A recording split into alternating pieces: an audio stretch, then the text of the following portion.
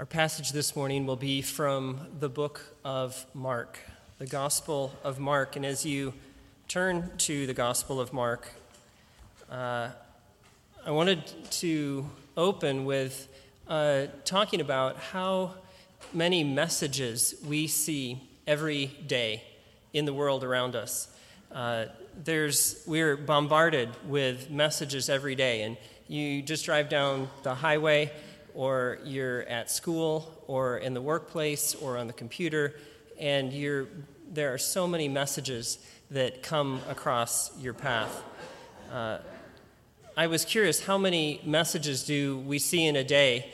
And I Googled it, and the first result was basically all I needed to know. The first result said, 500 plus social media statistics you must know in 2023. And I felt overwhelmed already. Our world is truly bombarded with messages. And it's possible in the midst of all of those things to stay focused on what's most important to us. And our passage this morning is the central story of the Bible. It's the bullseye of God's redemptive plan coming to fruition after millennia. And it's possible to get distracted with many good things and to forget what is that core message that we are to be about as God's people. And a week after Easter, as we continue on through the year, it's good to be reminded of just who Jesus is and that he is worthy of our attention. So if you would, in Mark chapter 1, we're going to read just the first 11 verses of Mark 1.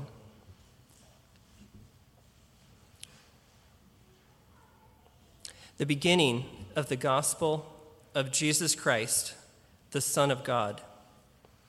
As it is written in Isaiah the prophet, "Behold, I send my messenger before your face, who will prepare your way. The voice of one crying in the wilderness, prepare the way of the Lord, make his paths straight." John appeared, baptizing in the wilderness and proclaiming a baptism of repentance for the forgiveness of sins. And all the country of Judea and all Jerusalem were going out to him and were being baptized by him in the river Jordan, confessing their sins. Now John was clothed with camel's hair and wore a leather belt around his waist and ate locusts and wild honey.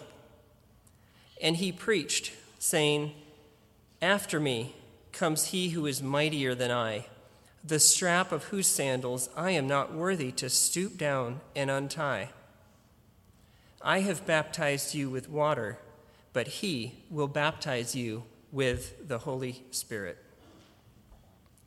In those days, Jesus came from Nazareth of Galilee and was baptized by John in the Jordan. And when he came up out of the water, immediately he saw the heavens being torn open and the Spirit descending on him like a dove.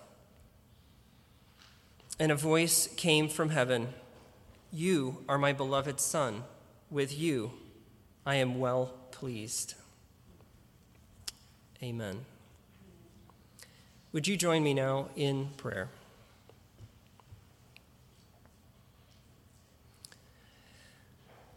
Heavenly Father, we praise you for giving us your word and for sending Jesus to this world.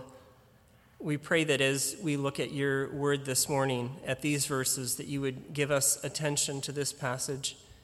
We pray, Lord, that your Spirit would be at work among us in our hearts, in the proclaiming and in the hearing of it.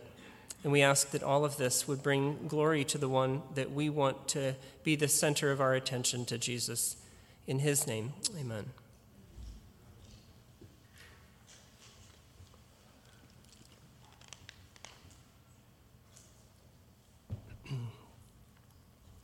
The book of Mark is one of 4 Gospels. And the word gospel means good news. And It is the Greek for the good tidings or the good news.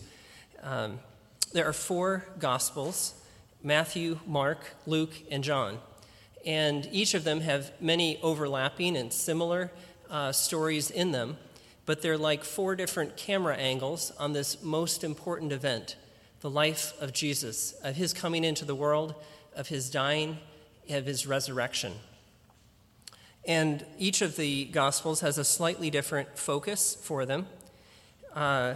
Mark is much shorter and has a lot of overlapping material with Matthew and Luke. John takes a completely different approach and shows the divinity of Jesus with different I am statements throughout the book of John. All of these men were either eyewitnesses directly, one of Jesus' 12 disciples, or those who wrote for eyewitnesses. And we think that Mark was both an associate of Paul because of other scriptures written about him, and of Peter because of things that Peter wrote about referencing Mark. So whichever eyewitnesses he talked about, we see that Mark is a man of action. And he takes us through this short, very abbreviated gospel, the shortest of the 4, on a mission to show us that Jesus is the Son of God. He also wants to show us that Jesus is the suffering servant and that Jesus came for not just Jews, but also for Gentiles. So Mark leaves out a lot of details, but he starts uniquely among the 4 Gospels by saying that it's the beginning of the gospel of Jesus Christ. He says it right from the start, and that word gospel is what you've probably heard a lot around here if you've been here, the good news of Jesus and his work. So in these first 11 verses, Mark is eager to show the reader that Jesus is worthy of our attention, even without Jesus saying any words in this particular passage. If you're taking notes, there are 2 reasons given in this text that our attention should be on Jesus. The first is the promised preparer, and the second is the divine affirmation. The promised preparer and the divine affirmation. As humans, we live in a world of uncertainties. If you think of the things that we keep with us as a safety or as insurance in case something happens that we're not prepared for. For some people, it's a security camera so that they can know what happened when they were not there. For some people, it's an emergency fund of cash or a first aid kit because we don't know if somebody's going to get hurt. Some parents might keep an extra diaper in the bag, or college students a granola bar for extra energy in your backpack. The reality is that humans don't know the future. And we have entire professions that are built on our lack of omniscience. The insurance industry is all about what might happen at some point in the future. The stock market is based on not knowing what companies are going to do today or tomorrow, what's going to happen. And college students, even the education system, is about things that we don't yet know. And as we're in finals week, some of you may wish that the education system would just go away. But we don't know the future. And can you imagine how this would change if humans knew the future? Or can you imagine our shock if someone said to us, yes, this is exactly how I planned it 400 years ago? We would think, how can that there's no way. How could somebody have done that? How could they have known in the past and coordinated those things to be ready for this time? And that's the difference between God and humans, is that God does know the future. He is omniscient, meaning all-knowing. And we see in verses 2 and 3 that God knew the future. And it's easy for us to kind of gloss over this and forget this because now we're looking back on this fulfilled prophecy. But the wonder of this in verses 2 and 3 is that hundreds of years before it happened, God said that what happens in the book of Mark was prophesied and was foretold. Throughout Scripture, we see that God has made promises and then he has kept those promises. Completed deliveries, transactions finished. And it's possible for us as Christians reading the Bible to become dull through overexposure that Jesus has come in fulfillment to prophecy. And so he is subtly reminding us, even here, that God is trustworthy because he keeps his promises. Now, to the Jews living in this time, it had been 400 years since the last prophet. And in the book of Malachi, some prophecies were given. And after the book of Malachi ended, then there were about 400 years without a prophet from God. And there's no scripture from that period. Now, we know in world history that a lot of things were happening. Alexander the Great came in. These things were foretold by Daniel, the prophet Daniel, that this was going to happen. And then the Maccabees and the Romans took over from the Greeks. All of this stuff is not covered in Scripture. It's the gap between Malachi and Matthew, Mark, Luke, and John. But God has included what we need to know about him. And during this gap, you wonder, what were the people of God thinking? Wondering, has God forgotten about us? Has he forgotten these promises that he made to us? So in verses 2 and 3, Mark says that the coming of Jesus is in direct response to divine prophecy. And he quotes Isaiah. Some translations say the prophets, but he says, as it is written in Isaiah the prophet, and he does get to Isaiah in verse 3, but he also quotes Malachi in verse 2. And he says, behold, I send my messenger, and he will prepare the way before me. And then in Malachi 4, he makes another reference to this Elijah. He says in Malachi 4, verse 5, behold, I will send you Elijah the prophet before the great and awesome day of the Lord comes. And he will turn the hearts of fathers to their children and the hearts of children to their fathers, lest I come and strike the land with a decree of utter destruction. With that verse, the Old Testament ends. And the Jews that would be waiting for the Messiah and trying to understand what is going to happen next would be thinking, who is this Elijah person that's coming? Now, Elijah the prophet was considered one of the greatest Old Testament prophets and the symbolic forerunner of the Messiah. Elijah, as you may know from 1 Kings, had confronted the worshipers of Baal, confronted King Ahab directly to his face, challenged the prophets of Baal to a showdown where he prayed and asked God to bring fire from heaven.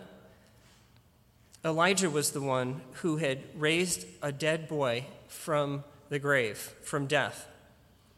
And this coming of the Elijah-like figure was the anticipation, the next thing that the Israelites, the Jewish people, were waiting for.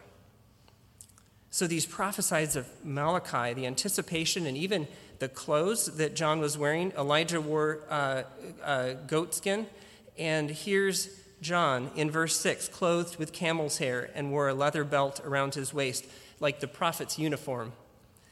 And we see the excitement building among all these people that John appeared. In verse 5, all the country of Judea and Jerusalem were going out to him and were being baptized by him in the river of Jordan, confessing their sins. So that's the first prophecy in verse 2 from Malachi, talking about the messenger who would come before the day of the Lord. In verse 3, we see another prophecy, and this is what Kyle read for us in Isaiah 40. In Isaiah 40, as you may know, it comes at this seam between two parts in Isaiah, and it's almost like the continental divide in the book. In the first 39 chapters, we see prophecies of judgment and condemnation. And right before this passage that Kyle read for us, we see the failure of good King Hezekiah to defend the people of God, trading the long term for the short term. And so there's disappointment and judgment that we see in the first 39 chapters.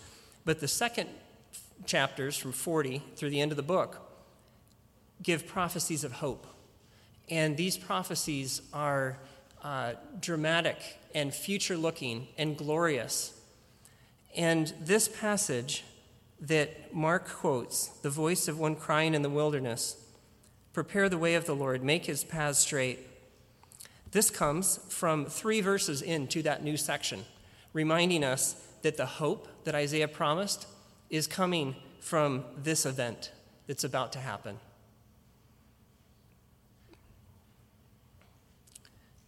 Another part that's easy to miss in this is that when it says, "Prepare the way of the Lord, make his path straight," that's John the Baptist's purpose statement, his mission. What is he called to do? To make the way of the Lord straight, to make his path straight. So whoever this is that comes after John is the Lord and has all of the authority and the ruling power of the Lord. So we see that Jesus is worthy of attention because his coming was not some random, spontaneous event, but it was foretold, and it was brought in by this promised forerunner, this promised preparer, hundreds of years before the event. So the prophecies in verses 2 and 3 both use the word preparing, and John's message emerges as one being sent to prepare. Now, the picture here of preparing the way of the Lord comes from when kings would travel to their realm to visit different parts of the realm. There would be forerunners that would go, that would let the people know the king is coming. And the people would go out and would try to clean up things around their town.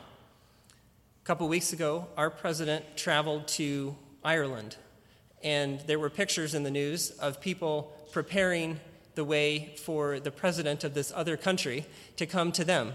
They put up posters of him. They probably cleaned up some streets. They probably did things to get ready for his coming. And this coming of a king would require preparation. You didn't want the king to ride through on his royal carriage or on his horse, and there's a pothole right in front of your house, and the horse breaks a leg or the carriage bumps. That's a bad preparation for the king. We see that this preparation God had before the beginning of time, this centerpiece of God's plan to bring Jesus. And in Ephesians 1, it says that he was bringing about redemption. His plan of redemption began before we were created. And we see here that Jesus is not some spontaneous arrival, but the actual focal point of history. So we see this preparation, and we see John urging people to welcome the rule of the coming Messiah instead of to resist him. Now, either way, the king is coming, but in the one case, people are prepared. In the other case, they're embarrassed when he arrives. Mark loves to move us along quickly, like a skilled movie editor, cutting scenes and focusing our attention on what's most important. If we read all 4 of the Gospels together, there are other details that are given in Luke and John and Matthew, but Mark wants to focus our attention on this coming of Jesus. And so he jumps very quickly, skips John's upbringing, all the sorts of interesting things there, and he just says, John appeared, baptizing in the wilderness and proclaiming a baptism of repentance for the forgiveness of sins. Now, the wilderness was a place of desolation. And if you've been to Israel and been out in this part, there is nothing there. It's like West Texas, but less interesting. This wilderness is not a place that humanly we would expect this forerunner to come. Just like God didn't send Jesus to Jerusalem, where we might expect him, but he sent him to Bethlehem. And when Jesus comes, referenced in verse 9, he comes from Nazareth. And at other times, the religious leaders said, Nazareth? Can anything good come out of Nazareth? God often chooses to come to unexpected places to do his work. And this is where John is. Suddenly, John is deluged with attention. There probably weren't a lot of people out in the wilderness eating locusts and wild honey and walking around with camel's hair garments. But now, once the people start to hear the rumor of him and they see the possibility that this might be the Elijah that is coming before the Messiah, suddenly they're very interested. And so there's this swarm of attention. It says all the country, verse 5, all the country of Judea and all Jerusalem were going out to him and were being baptized him. It was the thing to do. If people had Instagram, they'd be posting pictures of them with the crowds by John. But despite all this attention on John the Baptist, it's clear that his mission is to get people ready for the real Savior. That's not very common when people have attention or a spotlight on them to point other people to Jesus. That's a pretty good life purpose for us. What if people said of you, your life, his life purpose, her life purpose is to point people to Jesus? A friend recently had their granddaughter with them, talking to them, and their granddaughter had apparently discovered recently the word hobby. And so she asked her grandmother, "Grandma, what are your hobbies?" And her grandmother thought for a minute and thought, I guess I don't know. And the granddaughter came up with the answer. She said, "I know what it is. Your hobby is Jesus. You're always talking about him to other people." And this identity that John had when he was in the spotlight to point people to Jesus is the thing that should mark God's people of all time. In verse 4, we see John proclaiming this baptism in the wilderness, and it's for a specific purpose. It's for the forgiveness of sins, calling to people to repentance for the forgiveness of sins. And so it sets up our understanding and our expectation that in this book that sin must be dealt with and that Jesus is coming ultimately to deal with sin. And the way to ready the hearts, the way to prepare for that inspection is to recognize that we on our own have sin and we have to do something about it. Now, this would be probably upsetting to and even shocking to the Jewish hearers that heard them, because they consider themselves to be genetically the people of God. Because they were Jewish, they belonged with whatever God was doing. They were part of it, children of Abraham, and because of that, they deserved to be included in God's plan. So this message of John calling people to individual heart preparation, to asking them to focus on their own heart, not on the poor state of affairs in Israel or kicking out the Romans or all of the other things that could take their attention. Their focus, the focus of John, is this sin problem and the individual heart preparation. In a place like a church like this with lots of young people and children and those who've grown up in a Christian home, it's easy to not realize what a blessing it is. Those who are a first-generation Christian who don't have any record of parents or grandparents who are believers understand what a blessing it is to come to Christ and have the forgiveness. But if you're born growing up where you come to church every Sunday, you read the Bible, your parents talk about God, it's easy to think that you have a group identity that means that you're okay with God, that you don't need to do anything with it. And it's possible that you're hearing today and you're just coasting along. Your parents are Christians, you go to church, and you think your relationship with God is fine. And you may even have some things that you do that nobody knows about, and you think you're pretty clever because nobody knows what they are. And you think their Bible may say that there's a consequence for that or for sin, but so far you've been pretty good at hiding it. And the message of John and this individual focus that we see throughout Scripture is one that God, who created your brain and your heart, knows your thoughts. And we have to be individually responding to God. John talks about these people more in John 3. But this would be striking at the root of their pride as children of Abraham. What? You mean I can't just go along with the identity of my family. I have to also be directly related to God through Jesus. Now, this initial preparation isn't speaking of Jesus, but he's coming. And we see these things develop as this passage unfolds. So the question is, do you recognize your individual need for God? It's this universal pandemic of sin that required Jesus to have to come as part of this good news. In addition to John the Baptist calling Jews to repent, he is baptizing them as they confess their sins. And when we read this, the baptism of John can seem confusing to us. And it's important to see how it contrasts with the baptism that Jesus institutes for his followers after his resurrection. You know how there's a center of gravity for things. If you hold something up, that can tip one way or the other, like a seesaw, or a pivot point, or a fulcrum. All of these things are where there's a balance that's shifting. And in this particular passage, unlike other parts of Scripture, we see the Old Covenant and the Old Testament giving way to the New. All of these Old Testament prophets represented, summarized in John as the last prophet, being represented by the coming of Jesus. So it would make sense that there would be this transitional time.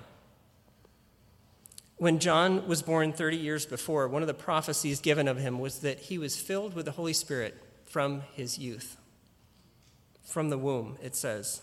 So this choice of using baptism in conjunction in following people turning from their sins wasn't a pragmatic choice, but it was instructed by God for specific purposes. Now, both of these baptisms, Christian baptism and John's baptism, use immersion, and they're connected with a turning from sin. But John's baptizing is for a temporary season, and it was incomplete without Christ. To see this, I think one of the best places to look that this was how it would have been understood in the early church is in Acts 19. And in Acts 19, Paul actually encounters people who are seeking God, but who have been baptized only with John's preparatory baptism. Here's what Acts 19, 1 through 5 say. And it happened that while Apollos was at Corinth, Paul passed through the inland country and came to Ephesus. There he found some disciples, and he said to them, "Did you receive the Holy Spirit when you believed?" And they said, "No, we have not even heard that there is a Holy Spirit." And he said, "Into what then were you baptized?" They said, "Into John's baptism." And Paul said, "John baptized with the baptism of repentance, telling the people to believe in the one who was to come after him, that is Jesus." On hearing this, they were baptized in the name of the Lord Jesus.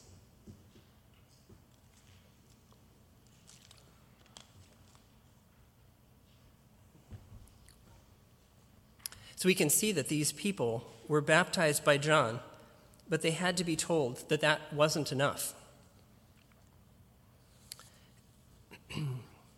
With John as the redemptive hinge, as this epic of history turns from the Old Covenant to the New Covenant, we see that he is this forerunner pointing people to Jesus. So John's baptism is limited, and it's temporary, and it's to prepare Jews for the coming of the King. It's looking ahead, but it's intentionally incomplete. And we see this in verse 8, where John himself says, "I have baptized you with water, but he will baptize you with the Holy Spirit." So in contrast, the Christian ordinance of baptism symbolizes being united with Christ, of identifying with his death and coming up in resurrection with him. And unlike John's, it's done in the name of the Father and the Son and the Holy Spirit, as commanded by Jesus. Now, the last few weeks, a few weeks ago, we had several baptisms, and Lord willing, in a few weeks more, we'll have 4 more baptisms coming. It's a wonderful time as a church to hear the profession of faith and to see people who have come from death to life through Christ, symbolizing that with essentially going public with their profession of faith, being publicly identified as a follower of Jesus.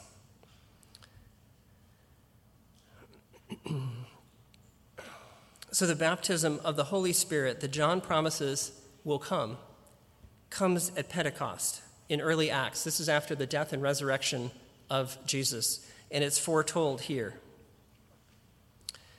The Bible teaches that in the New Testament age, when someone turns to Christ, they are indwelt by God's Spirit. God's Spirit comes and lives with them. That is the experience of all who have turned from their own trust and placed their trust in Christ. Sometimes in our current culture, people have referred to, in church culture, of the baptism of the Spirit and have treated it as some second experience for Christians. But unfortunately, that creates a distinction of different kinds of Christians that we don't see in Scripture. And we believe the context of Scripture doesn't show these multiple tiers. There's just two kinds of people in the world: those who are trusting in themselves and have not turned to Christ, and those who have turned to Christ and placed their trust in Him. Which group are you in? All of this preparation, these prophetic promises of John and this baptizing and urging a turning from sin, are preparation for the one that he is pointing to. And John is this redemptive hinge with patterns from the past and a foreshadowing of the future Christian realities. So we see the promises of hundreds of years in the first part of this passage. We see the prepare, and we see that even in the spotlight of fame, John's urgent message is to point people to prepare their hearts for the coming of the Messiah.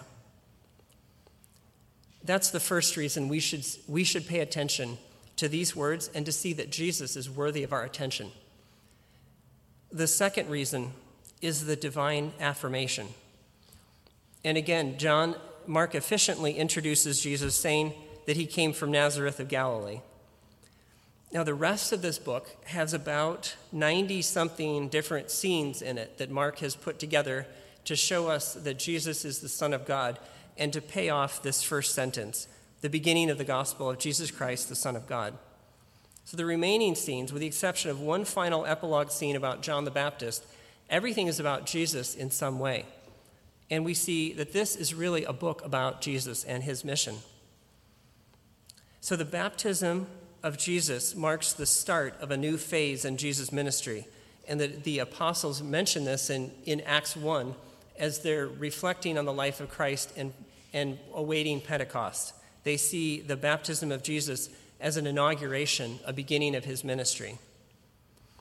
The question is, if Jesus is sinless, and he is, and if John's baptism was connected with people turning from sin and turning to prepare for the Messiah, why was Jesus baptized? And that's a good question. We see this inauguration of his ministry and his identifying with his people as the reason why Jesus, without sin, would still go through baptism. When he came to John, John said, "Why are you being baptized by me? I have need to be baptized by you." And Jesus said that it had a specific purpose. And we see this revelation of his relationship to God come out in verse 10. When Jesus came up out of the water, and when he came up out of the water, immediately he saw the heavens being torn open and the Spirit descending on him like a dove. And suddenly, with this verse, all sorts of Old Testament allusions are coming. We see in Genesis 1 that it says the Spirit of God was hovering over the waters. And we see this language picked up again here as the Spirit descends on him like a dove. In the Old Testament, we see that God's Spirit came temporarily on people for a specific purpose. But in the New Testament, we see that God's Spirit indwells his believers and indwells his people. And this starts with Jesus. In Isaiah 11, it said that for God's chosen servant, his Spirit would rest upon him. There would be a permanence to it. And in Isaiah 42, the opening scripture this morning, we see that God said again that his servant would have God's Spirit with him. In Isaiah 64, the prophet said, "Oh, that you would rend the heavens and come down." And here we see in verse 10 that immediately he saw the heavens being torn open, like ripped apart is the word, and the Spirit descending on him like a dove. All of these things we see fitting together in God's plan. And nowhere else in Scripture has God spoken like this to anyone. You think of examples of Enoch, who walked with God, or Abraham, who is called a friend of God, or Moses, or Elijah. God never called these his beloved son, in whom he was well pleased. There's a missionary, Brooks Buser, that some of you are familiar with, who went as a missionary to a tribe in Indonesia called the Yumbi Yumbi people. And the story of going to the tribe, learning their language, which had never been written down, translating the Bible into that language, and then starting local churches is a fascinating one and has been repeated many times in the last 100 years by faithful missionaries spreading the word of God. And Brooks tells the story that as they started preparing this tribe of people, the Yumbi Yumbi, to hear the gospel, they started in Genesis so that they could have the context of what God was doing. And the people knew enough that there was some rescuer that was in the story that Brooks was telling, and somewhere they would get to the one who could rescue them from sin. And so as he told them about Noah, they asked him, "Is this the one?" And as they got to Abraham and to Moses and to David, they kept asking, "So wait, is this the one that's going to come, that's going to rescue us?" And meanwhile, Brooks and his team, they were translating the Bible, and they were getting ready to get to the point in the Gospels where they could tell them the full story, to have taught them to read, and they could give them the gospel in their language. And finally, when they got to Jesus, the tribal people had been burned so many times, they said, "Is this the one?" And Brooks was able to tell them, "Yes, this is the one. Jesus is the one."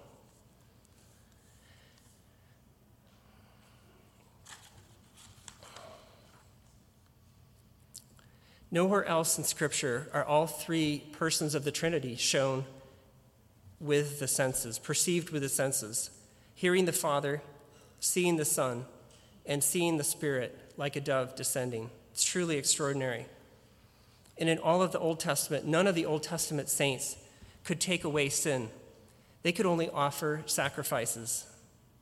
None of the Old Testament saints could bring in the Holy Spirit. And now as the Old Testament gives way to the beginning and we see shadows of the past and foreshadowing of what's coming in the future, we see God's Spirit descending upon Jesus and inaugurating this ministry, an anointing for his work. Here at last, on planet Earth, we see the Savior of the world. The preparer, John, has prepared, his mission is accomplished, and the promised one has been revealed to the world. The question for us, if this Jesus, who has been affirmed and certified by God, has this kind of authority in the world, what kind of authority does he have in your life? Even if you call yourself a Christian, does he control the things that you do, the decisions that you make, your priorities, your relationships? Does he control these things? The message is clear. Here is one who is pleasing to God. And if you want to be pleasing to God, you need to know the one whom God said was pleasing to him. He's a good one to look to and to follow. Maybe you're a visitor who's here today and you've been looking for spiritual answers, trying to find answers for bigger life questions. And so we've come today, this Sunday, to the bullseye of the Bible where the gospel is opened. And it says, if you want to know, and we see that if you want to know God and to be well-pleasing, you need to know who Jesus is.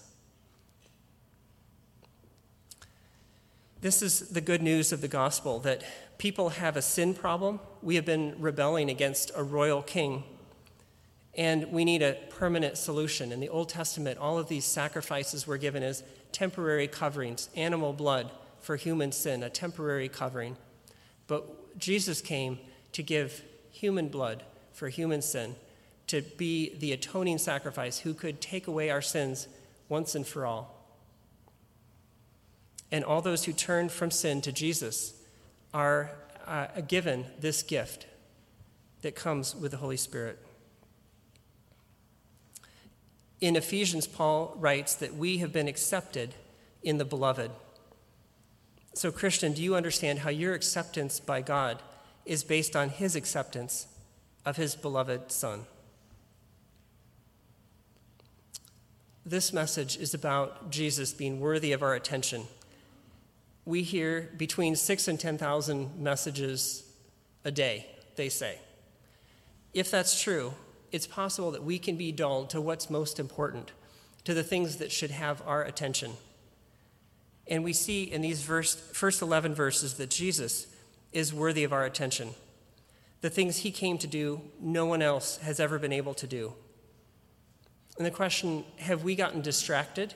Have you gotten distracted with other things, maybe even serving here in the church or seeking to be a good parent, and somehow along the way forgotten about who Jesus is and his claims on our life? You see, Jesus is the one promised in the Old Testament scripture hundreds of years before. Jesus is the one prepared by John, the one that then the Father divinely affirms as pleasing to him.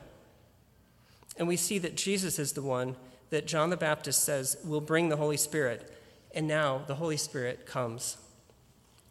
So who is Jesus to you? Is he a historical person, just a wise person with good sayings? Is he someone that your family believes in?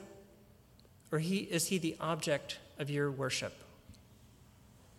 And if he is, do his words carry sway in your life? Do they impact how you actually live? Do the things that he has laid out in Scripture affect the decisions that you make? So throughout these verses, Mark is determined to get us right to the point, to help his reader see that Jesus is the Son of God, eminently worthy of our attention and our obedience. Who is Jesus to you? Let's pray. Lord, we ask that you would give us eyes to see this Jesus as worthy of our obedience and our trust in all areas of our life. We ask that as individuals, we would look to the one you have said is your beloved Son. We ask that corporately and individually, we would not be distracted by the bombardment of other things, but that our focus would be more and more on Christ and on his glory.